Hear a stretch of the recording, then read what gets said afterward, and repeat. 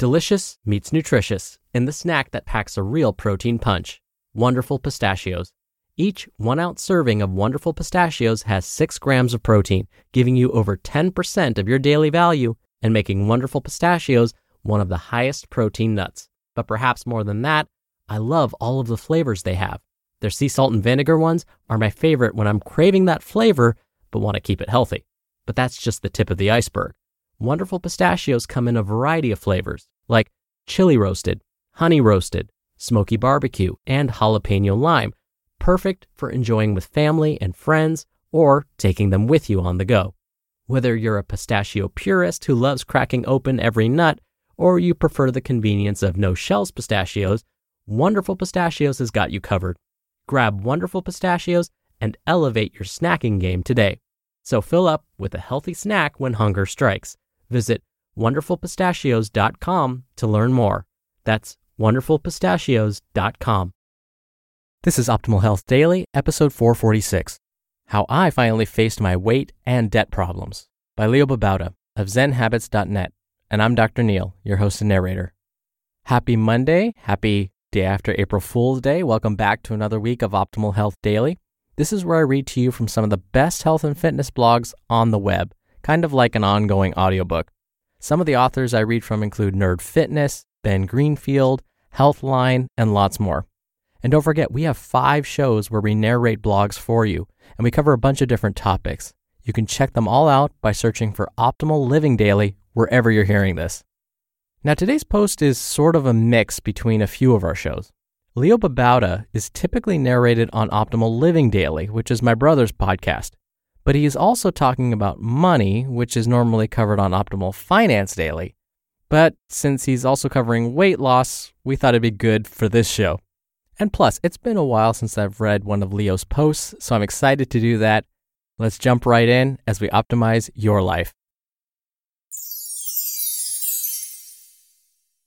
How I Finally Faced My Weight and Debt Problems by Leo Babauta of zenhabits.net. There was a time when I was overweight, but didn't want to admit it to myself. I didn't feel in control of my health because I couldn't quit smoking or eat healthier for longer than a few days, nor exercise regularly. Thinking about my weight made me feel horrible, so I didn't even want to think about it.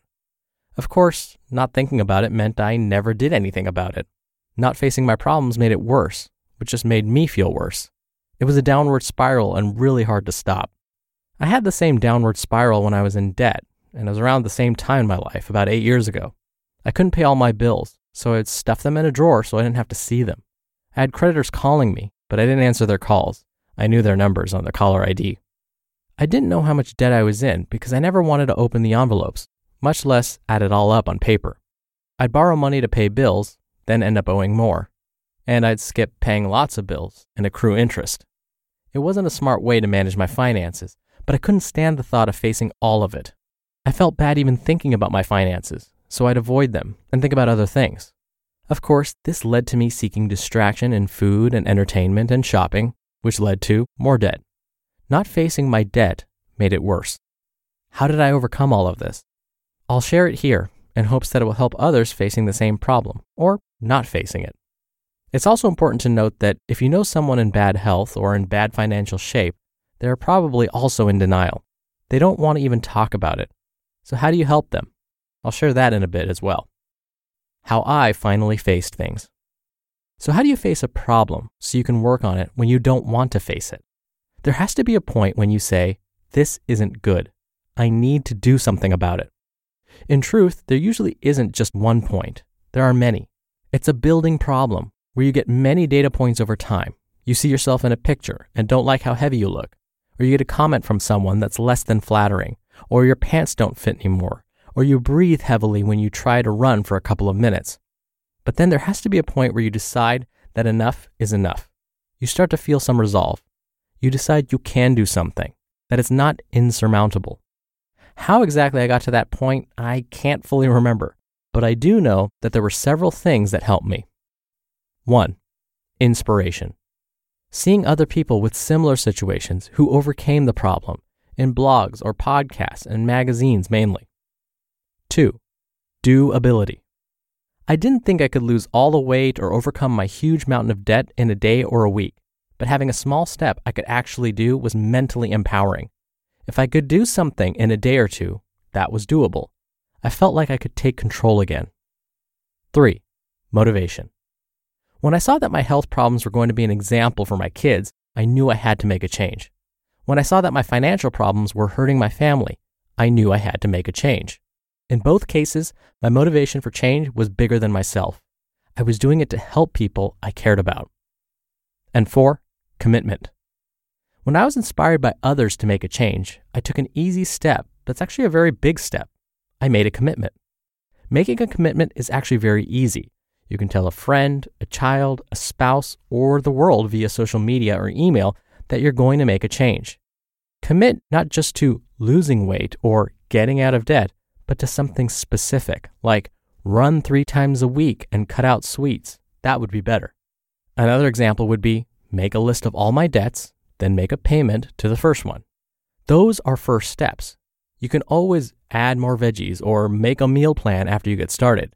But making a commitment is an easy, if a bit scary, first step that will lock you into further steps. I have to admit that it wasn't as simple as making a decision to change and then continually making progress with no discouragements. Not at all. I would try to make a change, slip up, feel badly, then start again, and make adjustments each time, learning about myself in the process, and over time, getting good at the skill of change.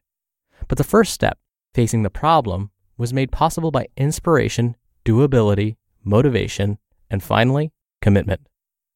How to get others to face their problems. I firmly believe that you can't force anyone to change. You can only inspire them to change if you're lucky. That's not an easy task. If you have a friend or family member who is struggling with health issues or financial problems or something similar where they don't want to face the problem, it's tough. They probably don't want to hear it from you. However, that's not to say you should throw your hands up and forget about it. You can still help. Just don't try to force it. Here's what I would suggest. 1. Never attack. Empathize.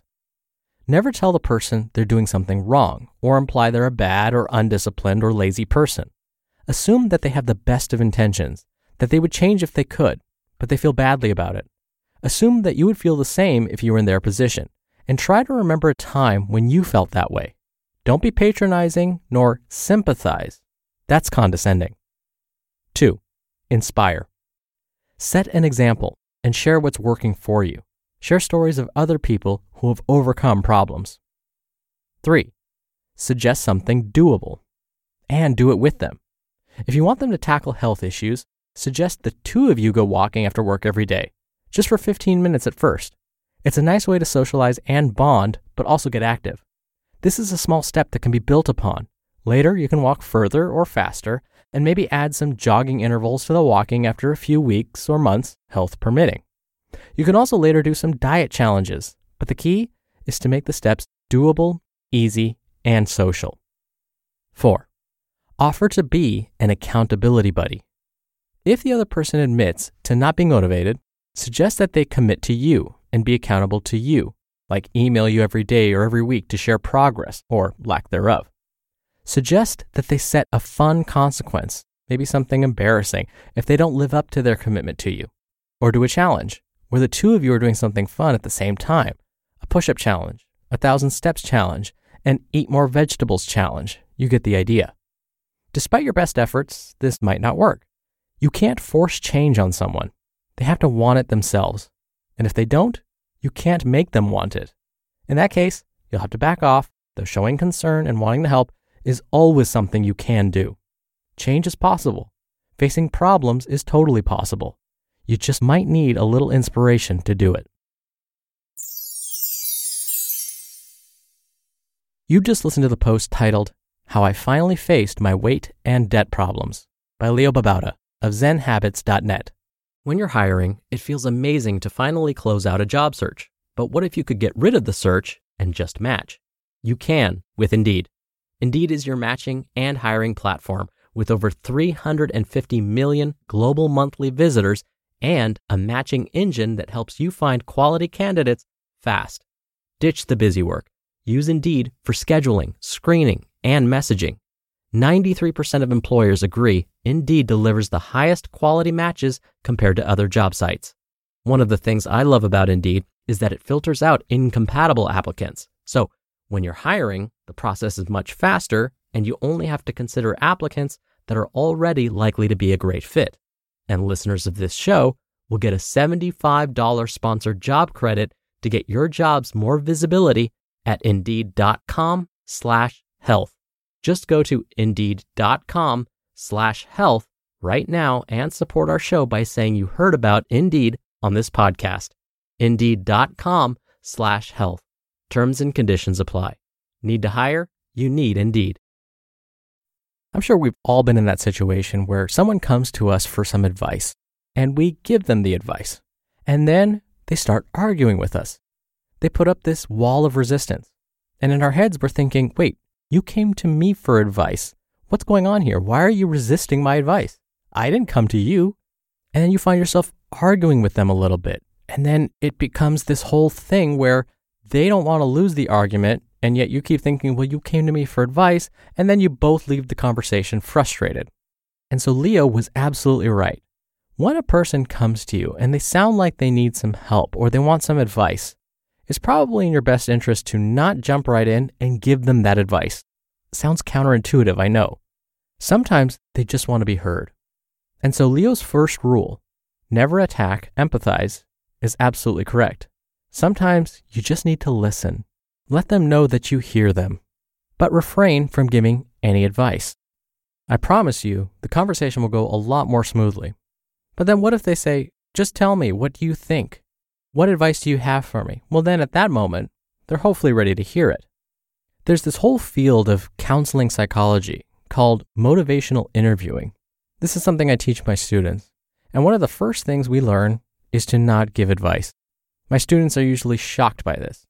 They're getting advanced degrees so that they can give advice. But really the first thing people need to do is listen. And when you start listening, sometimes people can actually talk themselves into change. The idea doesn't even have to come from you. If you want to learn more about motivational interviewing, do a Google search on Stephen Rolnick. He was kind of the founder of this, and he's got lots of wonderful resources.